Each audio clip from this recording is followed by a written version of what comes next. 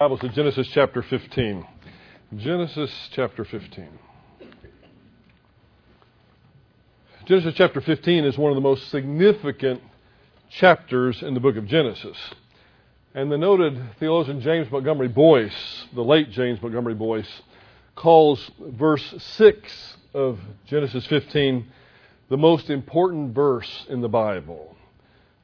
That verse reads like this: "And Abram believed in the Lord, and he, God, reckoned it to him," Abram, "as righteousness." It's quoted by Paul in Romans 4, in Galatians 3, and James uses it in James chapter 2. It's a very significant verse. We spent some time on this verse last week. It's the centerpiece of Paul's argument of justification by faith and faith alone in Christ alone in the book of Romans, Romans chapter 4. Abram, we noted last time too that Abram was justified before the giving of the Mosaic Law. Long before, centuries before the giving of the Mosaic Law, Abram was also justified before he was circumcised. So the Jews of Paul's day had it wrong. And that's why Paul uses Abram. He says, think back to the way Abram was justified, and you'll see it wasn't by keeping the law. It wasn't by circumcision. It was by faith. Genesis 15:6, in my view, is the Acts 16:31 of the Old Testament. When a Philippian jailer asked the Apostle Paul, "What do I need to do to be saved?" The Apostle answered, "Believe in the Lord Jesus and you will be saved." In fact, sometimes we wonder if that particular verse is speaking of eternal salvation. It most certainly is. If you remember the context of that verse, in the context of the verse in Acts 16:31, there's a Philippian jailer who had been in physical danger, but he's no longer in physical danger. He's completely rescued from that. So the Philippian jailer is not asking, what do I need to do to be rescued from a position of physical danger into one of physical safety? The rescue he's speaking of is one from eternal condemnation to eternal life. Our scripture reading this morning: "For God so loved the world, that he gave his only begotten Son, that whosoever believeth in him should never perish, but have everlasting life." You know, once you receive this everlasting life, once you're justified before God, you know you can never get unjustified. That's an interesting thing. I love what Charles Ryrie said one time. He said, if eternal life could be lost, we're calling it the wrong thing. It's something, but it's not eternal if it could be lost. You know, God loved you so much, and if you happen to be here this morning without Christ, without hope, without eternal life, I want you to know that Jesus died for you. And the same way you can receive eternal life, the same way Abram did in the Old Testament, the same way that Philippian jailer did in the New Testament, the same way that John 3:16 speaks of. And that's simple faith in Jesus Christ. For God so loved the world, and that includes you. And you may think, well, I'm not that lovely. But you know what? You may not be that lovely to family, friends, or your neighbors, but you are that lovely to God. God loved you so much. In spite of your own sinfulness, my sinfulness, your sinfulness, our sinfulness, God still loves us so much that he sent what was most precious to him to die in our place.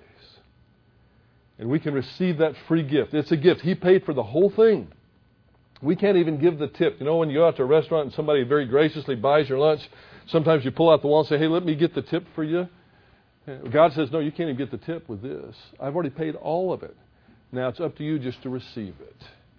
And the way we receive it is by grace through faith alone in Christ alone. So I hope we're all on the same page there this morning, because there's no one who ever has or ever will work their way to heaven. You'll spend all this lifetime, and if there were 1,000 others, which they're not, you'd spend those as well. So neither circumcision nor keeping the Mosaic Law or any other moral code had anything to do with Abram's justification before God. Nothing of works. Strictly faith. One of the most challenging questions in the book of Genesis is why Moses waits until Genesis 15:6 to tell us of Abram's justification. The way the New American Standard translates it, "Then he believed in the Lord and he reckoned it to him as righteousness," really kind of adds to the confusion. It really doesn't help. Ordinarily, I love the New American Standard. It's the one that I preach from, if you're wondering. It's a very, very fine translation. In my view, it's one of the best. But here's one of those places where I prefer New King James, and I think it's NIV a little bit better. because of that word then. That adds to the confusion, because we know from Hebrews 11:8 that Abram had exercised faith years earlier when God called him out of Ur of the Chaldees, and he had demonstrated that he had exercised faith many times between that point and the point that we get to Genesis chapter 15, verse 6. The promises had already been given to Abraham by this time. By this time, Abraham had already had many spiritual victories and a few spiritual bumps in the road as well. But Abraham was justified before God long before the events of Genesis 15:6. So it is one of those thorny questions that Old Testament scholars grapple with as to why Moses waits till now to tell us about Abram's justification. The grammatical construction in the Hebrew language is really not what we would expect here if it was a sequential event. This is not what Hebrew grammarians call a vav consecutive, meaning this happened and then this happened and then this happened. No, that's not the way it is. This is more of a parenthetical statement. That's why some of your Bibles either leave the first word out, the word now, or rather the word then. Some insert the word now, some insert the word and, some leave it out altogether.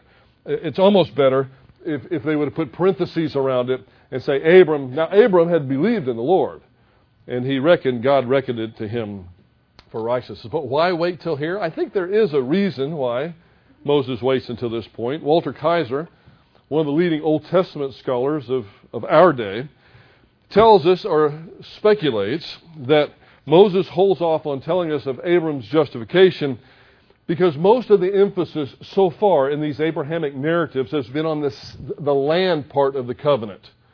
At least in the late part of chapter 12 into chapter 13 and through verse 14, the emphasis, not in totality, but the emphasis has been on the land aspect, the promise of the land in the covenant. And now in Genesis chapter 15, at least in the first 5 verses, the emphasis has shifted back to the seed portion of the covenant. And Kaiser believes that now the subject has shifted back to the seed. Moses takes the opportunity to remind us that Abram had trusted Yahweh in the past, and in the past it had been credited to him for righteousness. So, Genesis chapter 15, verse 6, one of the most important verses in the Bible, according to some, the single most important verse in the Bible. Genesis 15:6 is a reminder of Abram's previous faith. But the point at which we are reminded is significant in the overall flow of Moses' outline of Genesis. Abram believed or trusted Yahweh, and that faith was accounted to him or credited to him as righteousness. So at the point that Abraham trusted God, Abram was declared righteous. That's what we call justification in theological terms.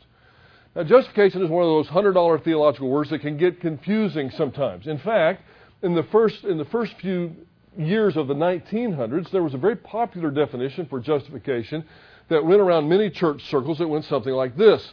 Justification means that God looks at me just as though I had never sinned. That was a nice try, and it's a simplification of some other definitions, but it's not quite accurate. He doesn't look at you just as though you had never sinned, because that's a subtraction. You see, when God forgives us, He wipes away the eternal penalty of sin. But when God justifies us, He adds something to us. Justification is not a subtraction of our sins. It's not even a subtraction of the penalty of sin. Justification is an addition. And it's a wonderful addition. It's a beautiful addition. And it's an exciting addition. It's one of the many, many things that happen to us at the moment of salvation. I can't remember exactly the number, but I think Louis Ferry Chafer counted up either 32 or 34 things that happen to the believer at the moment they exercise faith in Jesus Christ. Other people have counted 36, some 40, some over 100. It just depends on how you divide them out. But one of the wonderful things that happens to us at the moment that we exercise faith in Jesus Christ is God says, "You're righteous." Now, Abram, when he experiences, he didn't become experientially righteous. Abram was declared to be righteous. It's as if God had His righteousness, rolled it up and said, "Okay, now Abram, you are righteous." And handed it to him. Almost like He handed it, we use the illustration of eternal life that way as well. He gives it to you as a gift. So we're declared righteous. And this is one of the things that makes us acceptable before God. Because our righteousness before God, according to the prophet Isaiah, is just like a filthy rag. And that filthy rag that's described there is more than just one you use to clean the dishes with. That's a really, really filthy rag that Isaiah is speaking of. And that's the way God looks at our righteousnesses. So we can't go to heaven, we can't approach God and say, well, look at me. Look at what I've done. Look at what I've done for you. No. No matter how good we attempt to be, salvation is by grace through faith apart from works. For by grace you've been saved through faith. It's a gift of God, not of works, so that no one should boast. You know, there's no one that's going to be standing in heaven with their hands in their armpit, their fingers in their armpit like this, say, I was just a little bit better than them, that's why I'm here. No, everybody's there with the same footing because we trusted Jesus Christ and what He did for us. And Abram did as well.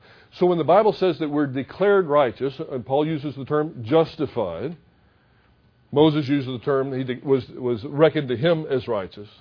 It means that we have been given God's righteousness. And that's an addition, not a subtraction.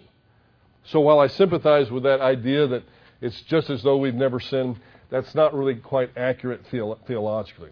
I'll tell you something else that's not quite accurate theologically, and sometimes we hear it in hymns or music, contemporary music sometimes, and it's a nice effort, but it's not technically correct to say after salvation we're innocent. No, not really. We've been forgiven, we've been declared righteous, but we're not really innocent.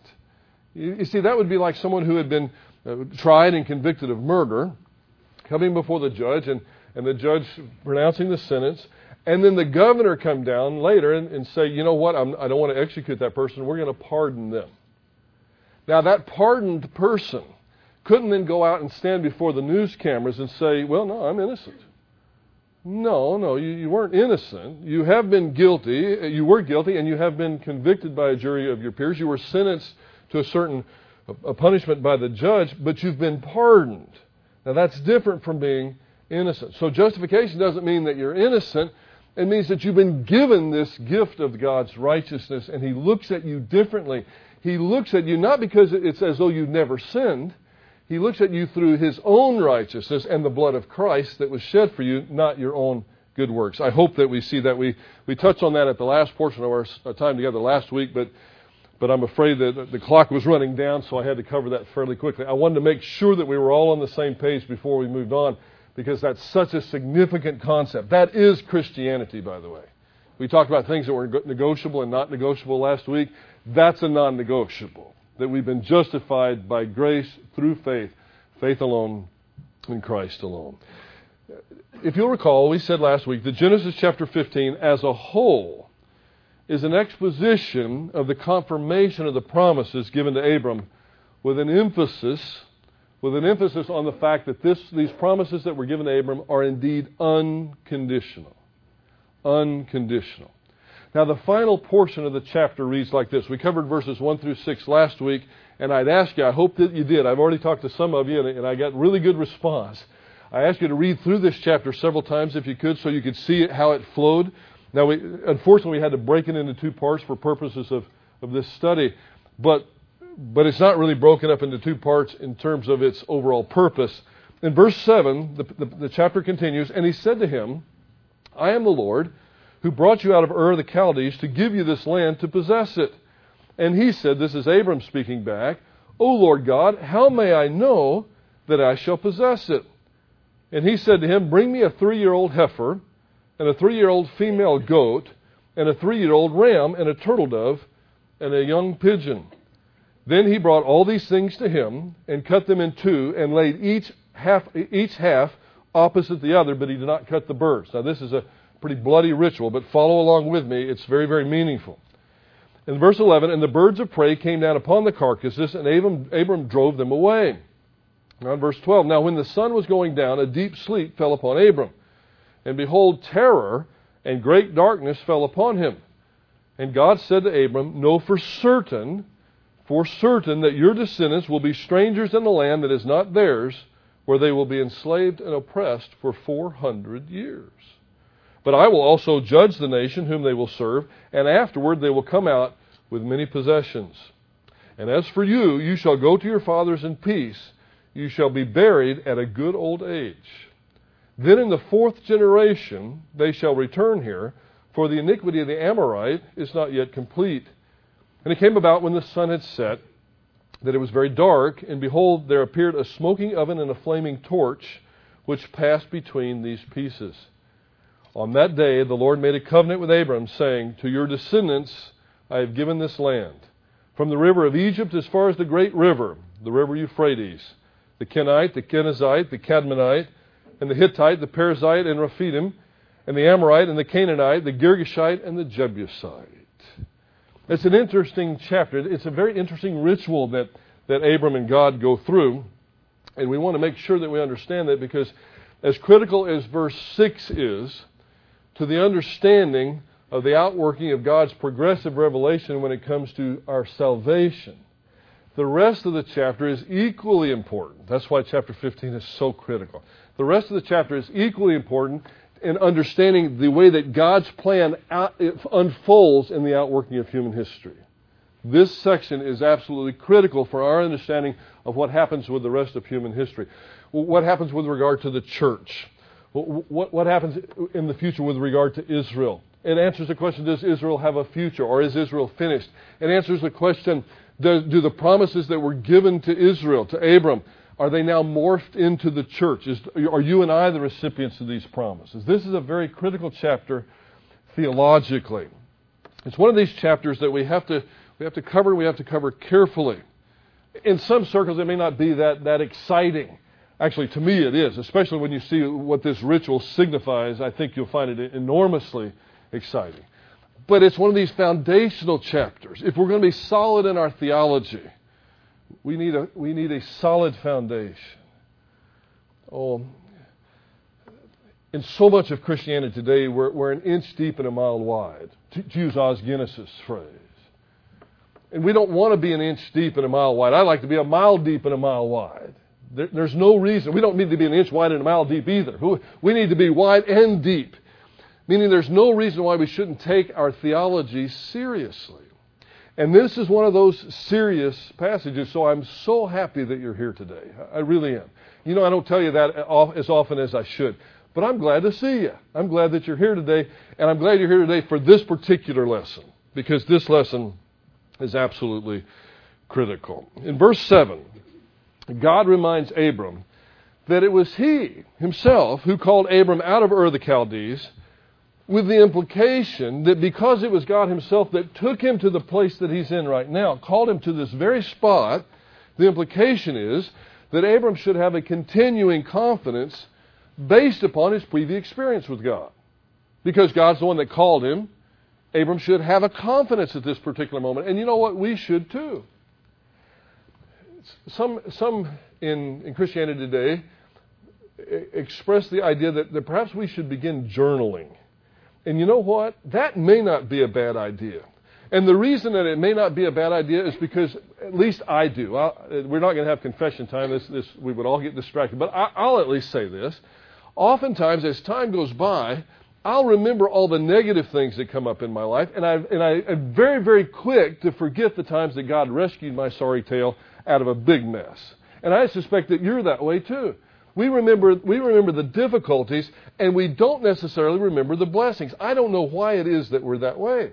But we tend to do that. And I think if it's true with me, it may be true with you too. I know I'm different and a little bit strange, but I suspect that it might be true of you too. So that's why some recommend that we keep a journal. And maybe, put down the difficult days, but also mention the times that God rescued us and saved us, because when we get to the difficult times, to go and remind ourselves of how God saved us in this situation. Boy, He pulled me out of that situation. Wow, do you remember when that happened? And you remember what God did? Isn't He great? Maybe we can handle these difficult situations a little better. Now, Abram's in a bit of at least what he perceives as a difficult situation right now. He's been given all these promises, but he's still sitting there in the middle of a bunch of Canaanites that the Bible's going to call Amorites here with regard to the entirety of the group. He's being given a bunch of promises. Yeah, he's become a fairly significant tribal leader by this point. But in terms of the overall scope of global politics, he's not a global leader in any way right now. He's been promised that he would be a great nation. He doesn't have a son or a daughter, anybody right now, any offspring at all. And he's been promised this land, and he's living in the middle of a bunch of Canaanites. It certainly seems to belong to them, not him. So I can understand. I don't excuse it.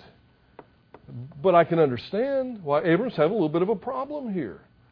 And I also understand equally as much why God encourages him by reminding him something that happened in the past.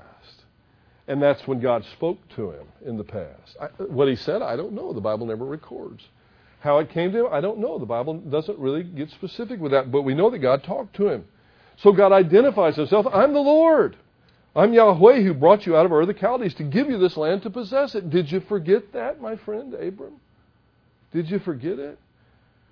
Well, Abram answers back to God, and I don't believe that this is a sin. God, he's not doubting the promises so much, but he's saying, how can I know this? It's been a long time, Father. It's been a long time. Lord, could you just give me just a little bit of clarification here, just something so that I might know. Now, I don't think he's pulling a Gideon here. I don't think that's it, but I do think that he's asking for a little bit of clarification. Now we have this incredible ritual that God commands of Abram. And what happened? Let me explain this ritual, because I think if you understand this passage is just going to come alive for you. In the ancient times, when two kings wanted to make a treaty or a covenant with one another, they would do something like Moses has presented here. So this was cultural in the day that it was written. What they would do is they would get certain animals. The larger animals they would cut in two. The kings would bring large animals they would cut in two. In this case, you have a heifer or goats. You cut them in two, and they would place them on either side of a pathway. Now, the birds were so small, so the birds would not be cut in half. So what we have in Genesis chapter 15 is very cultural of that day. Moses is writing within the culture of his day, and this is the ritual that God uses. Then what would happen? You can imagine there would be blood all over the place, and it was a very striking ritual. In fact, I would imagine some people wouldn't even want to attend a ritual like that. We have violence in the movies now, violence on television that makes us turn our heads away. A lot of times they had violence in front of them. This wasn't TV. There was violence that had been done, and there was blood all over the place. And the kings would join arm in arm. And then they would make a treaty, and then they would walk through the bloody pieces. And they would be saying, in essence, may it happen to both of us what has happened to these animals if we don't keep this treaty. Okay? Now that's historical. That's a cultural situation. Now God has brought that into Genesis 15, and he's got Abram doing the same thing that these two kings would have done. So may we be this way if we don't follow this treaty. Now we're going to get back to that in just a moment. But that's the setting. That's what's happening when we get to verses 9 through 11. Now in verse 12, when the sun was going down, a deep sleep fell upon Abram, and behold, great darkness fell upon him. Well, and terror fell upon him as well. Now there's two things that terrorized Abram here. First of all, he had set up these bloody carcasses at God's command, and then the vultures came down and attempted to interrupt God's plan. And that certainly should have terrified him just a bit. The vultures had potentially interrupted the ritual that was about to take place. So this was something that probably would have terrified him. But Abram is about to have another encounter with the holy God of the universe. And when we come into a personal encounter with the holy God of the universe, then it can be a terrifying thing in a good way. You know, there's a way to be terrified in a bad way. All these horror films that come out and try to scare us to death, like Jack Nicholson and that one where he sticks his head through the door and says, "Here's Johnny." You know, that was a scary film. That's one kind of terror, one kind of fear. But there's another kind of fear when we approach a holy God. And I think that's what's happening to him here in verse 12. Now the sun was going down, a deep sleep fell upon Abram, and behold, terror and great darkness fell upon him. In verse 13, and God said to Abram, know for certain that your descendants will be strangers in a land that is not theirs, where they shall be enslaved and oppressed for 400 years, but I will also judge the nation. This is Egypt, of course. I will also judge the nation whom they will serve, and afterward they will come out with many possessions. Now, that's already happened by the time Moses writes this. That's history by the time Moses writes this. Now, the next part is not history. It's going to happen in the future. Verse 15, and as for you, you shall go to your fathers in peace. You shall be buried at a good old age. Some translations say a ripe old age. I kind of like that one even a little better. A ripe old age. Then in the fourth generation they shall return here, for the iniquity of the Amorite is not yet complete. One bit of a side note. Sometimes you hear, especially Old Testament scholars, debate about how long a generation was. This is one of those passages where those who hold that a generation was 100 years, this is one of the passages that they point to, because it's 4 generations but 400 years. Different people disagree on that, but it would appear as though, at least from this passage, a generation might be 100 years, not the standard 40 that sometimes people look at. Now, there are 3 things, 3 main things that we can take from those verses. The first is that the fulfillment of the promises is sure. It is certain. The second, before these promises are fulfilled, there will be a period of enslavement. Enslavement and opposition, a 400-year period. Now that's, even for people who live like Abram to be 175 years old, that's a long time. 400 years is a long time to be oppressed. So the promises will be fulfilled for sure, but there's a delay that's going to come with regard to the fulfillment of the promises. And finally, Abram will not personally witness the fulfillment of the land covenant anyway during his lifetime, but his descendants will inherit all that has been promised. Now there's a tricky little phrase here that I want to explain to you before we go any further, and that's the phrase in verse 15, for the iniquity of the Amorite is not yet complete. It'll help you in understanding this passage if you realize that the way Moses is using the term Amorite here, he's using it for the entirety of the people that were occupying the land of Canaan. And when he says the iniquity of the Amorite is not complete, this is a phrase that points to the justice of God, to the fairness of God. You see, when Abram comes into the picture, God could have, I suppose, but in God's mind, he doesn't, because he doesn't think it would be totally fair. He doesn't immediately give the land. He doesn't expel these people from the land and now say, Abram, you have it all. He says the iniquity of the Amorite, or could I use the term the Canaanite, is not yet completed, meaning that they're going to get worse and worse and worse over the next 400 years. You know, by the time that we get to this point, I don't want to confuse you, but 400 years have already passed now by the time that Moses writes this. By the time we get to this point, the sin of the Amorite, the sin of the Canaanites had become complete. Oh boy, had it become complete. These people that were occupying the land, by the time Moses writes, by the time of the Exodus, these were some of the most evil people that we have a record of on the planet. These were people that were sacrificing their children to the fires of Molech. These were bad people. They were evil people. And so there had to be a 400-year waiting period where God finally says, okay, you know what? That's it. That's maximum evil. You're out. And the Amorites then would have no complaint whatsoever before God to say, you treated us unfairly. No, God said, listen, I gave you a 400-year waiting period so you could get these things right, and you didn't do it. That's what that little phrase, for the iniquity of the Amorite is not yet complete, means. The promises are sure, but first there will be a period of slavery and oppression, 400 years, 4 generations. And finally, Abram will not personally witness the fulfillment of the land covenant during his lifetime, but his descendants will inherit the land. All the land has been promised. As for you, you shall go to your fathers in peace. You shall be buried at a good old age. As Scripture unfolds, we learn more about salvation. We certainly learn more about the Trinity. And one of the things that we learn more about as Scripture unfolds is what happens after we leave this life. It would appear as though in the Old Testament, certainly at the time of the writing of Genesis, the Jews knew of an afterlife. They knew it would be a positive afterlife, but they don't know nearly what we know right now. I know there are books that are out on the market right now that are almost 400 pages in length that talk about what heaven's going to be like. But I've got to tell you, and I hope that they're motivating to you, and I hope that it's an encouragement to you, but that's probably about 350 pages too many.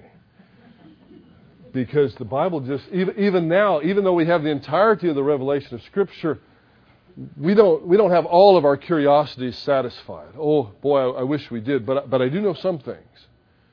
I do know that when we leave this body, we'll be in the presence of our Lord. I know that we're going to leave this body of corruption behind. I know that we're never going to sin again. I know that eventually, I think this is after the judgment seat of Christ, but eventually we'll be in a place of no more pain, no more tears, no more sorrow, no more death. The old things have passed away. I know we're going to worship forever, continually worship forever, and we're going to enjoy it. It will never be drudgery. It's going to be absolutely fantastic.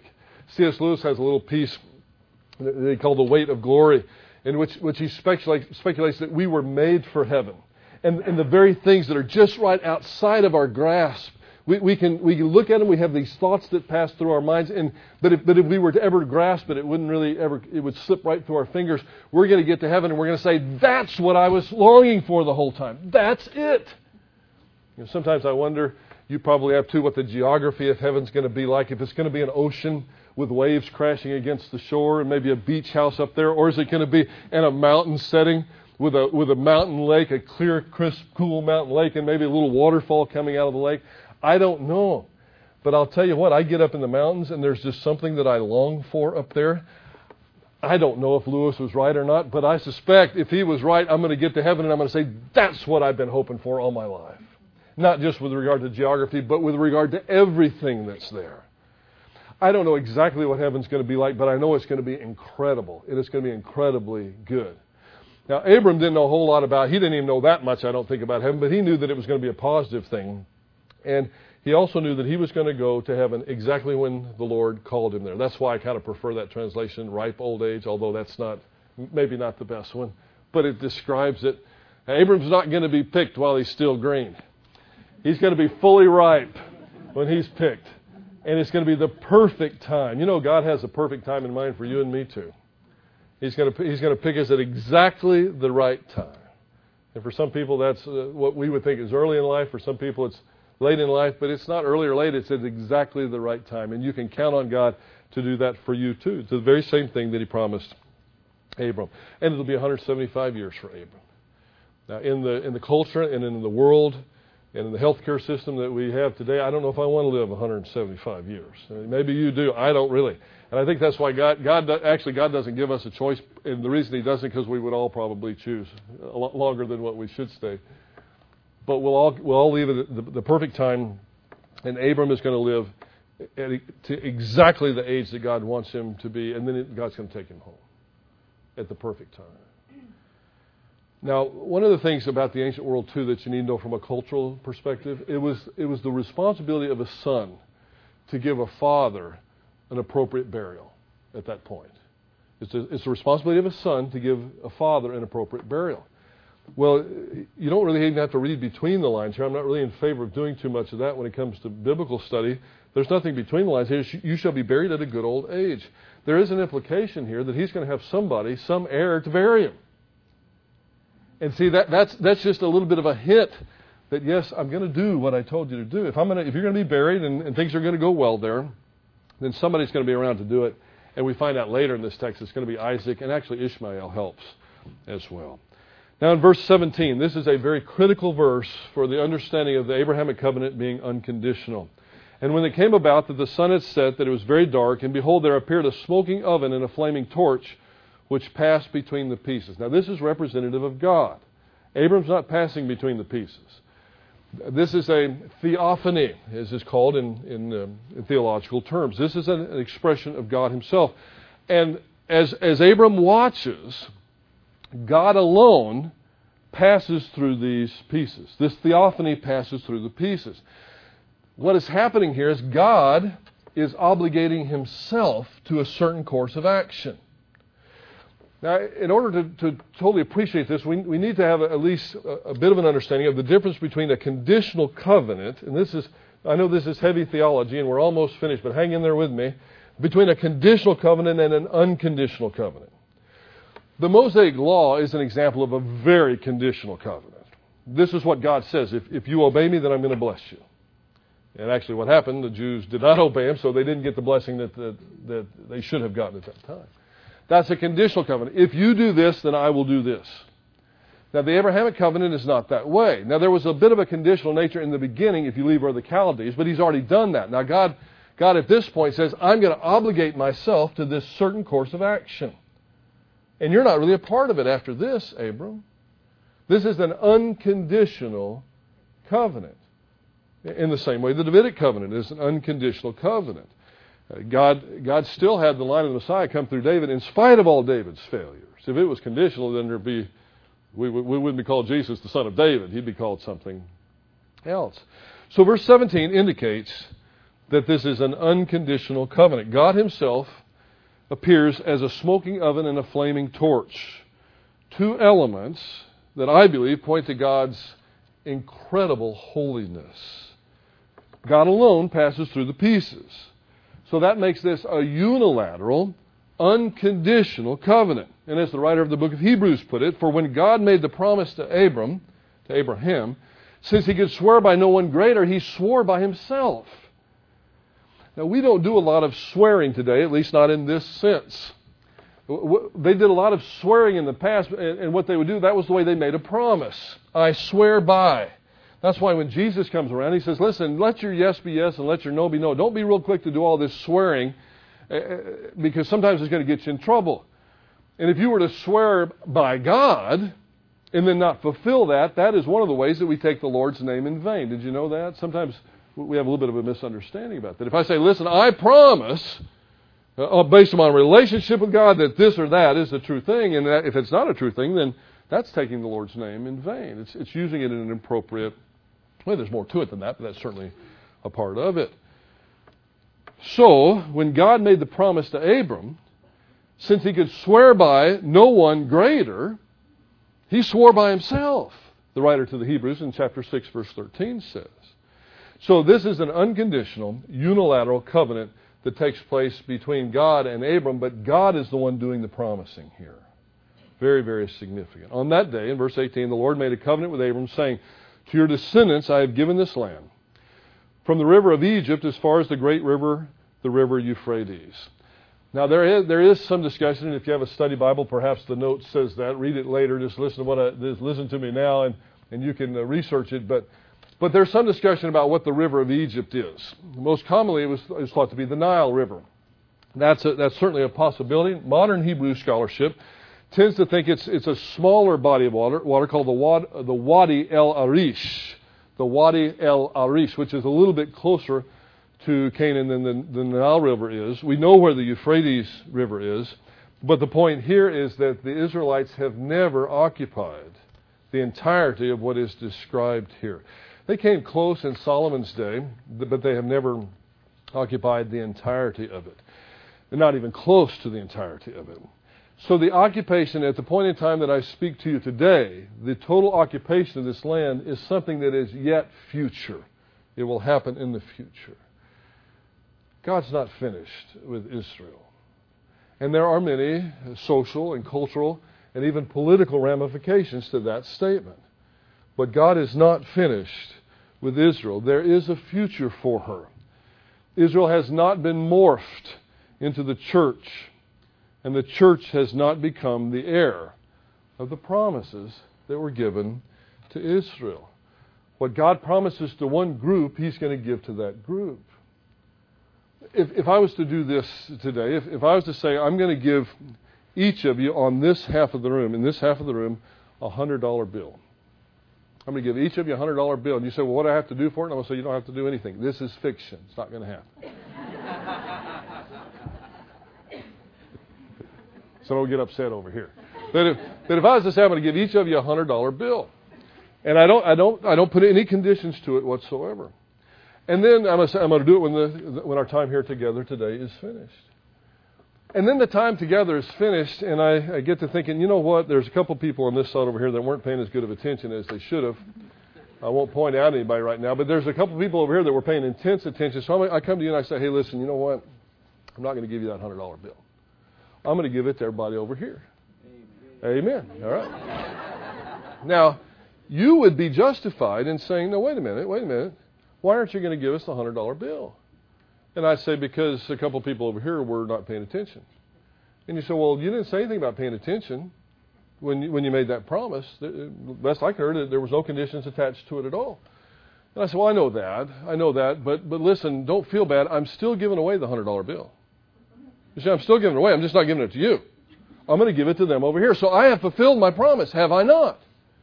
Well, the people over here will be very happy about it, but the people over here are going to say, not really, you haven't fulfilled the promise because you promised to give it to me. And now you're giving it to somebody. I almost see your point, but you're giving it to them, not to me. I don't really understand why, because, you didn't put any conditions to it. So it doesn't seem quite right to me. Yes, you're giving it away, but you're not giving it to the person to whom it had been promised. Now, that is a very, very brief way of describing what sometimes happens in theology. There's a thing called replacement theology out there that says that the church has replaced Israel as the recipient of the promise.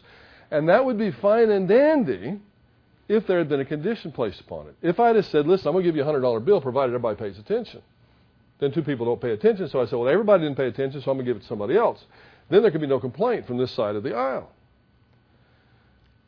But if I don't attach a condition to it, and I don't give it to whom it was promised, then my integrity could be challenged. And again, I know hardcore systematic theologians may cringe a little bit at my illustration. It's just an illustration. No illustration is perfect. But I hope that this helps you to see if God is going to maintain His integrity, He's got to give these promises to the one that was the recipient of the promise. He can't change recipients in midstream, as the phrase goes. So there is a future for Israel. I don't know when this is going to be fulfilled. Some people, especially on television, try to say it's soon or it's far away. Or I don't know. I wish I did. I'd do a whole sermon series on it, and it excites you and me too, but I just don't know. Maybe tomorrow. My good friend Robert Leitner, who you've met many times, has a plaque on his desk that says, perhaps today. We need to live as though the rapture was coming today, the church age was going to end, and all these events of the Revelation 6 through 19 in the book of Daniel are about to unfold, but we just simply don't know. Well, I do know this. What God has promised to Abram will be fulfilled in Abram's descendants. To be sure, the church shares in the blessings that are given to Abram, and especially in the sense that the Messiah came through Abram. We all share in that. We appreciate it very much. But the specific promises will be fulfilled in the one to whom they've been given. Now, God's made you promises too. Our illustration was reflecting the Abrahamic promises, but He's made you promises too. And I've got to tell you, one of the things we can take from this passage as we close is that God is perfectly capable of fulfilling the promises that He's made to you. And our God, the God of the Bible, has integrity. And what He's promised, He's going to fulfill. He's not going to promise you eternal life if you'll but trust His Son. And then turn around later, you get to the great white throne of the judgment seat of Christ and say, no, I decided it was by grace through faith plus works. And you don't add up, so you're not getting in. You do not have to fear that. Because we worship a God that has integrity. A God who's fair. And a God who is just. And a God who is righteous. What God promises, He will deliver. And we can all take comfort in that. Thank you, Heavenly Father, for this great chapter, this extremely theological chapter, but it's such a chapter of application as well. Father, we love You, and we thank You that You love us. And Father, I thank You that You're a God of integrity, and that I can count on You, and that which You've promised me, You will fulfill. Maybe not in the timing that I have planned out, but in Your own perfect timing. I thank You for that. And I thank You, Father, for our so great salvation that we enjoy through our Lord and Savior, Jesus Christ, by grace, through faith alone in Christ alone. Thank You for that. Help us, Father, to serve You well this week. And we ask it all in Jesus' name. Amen.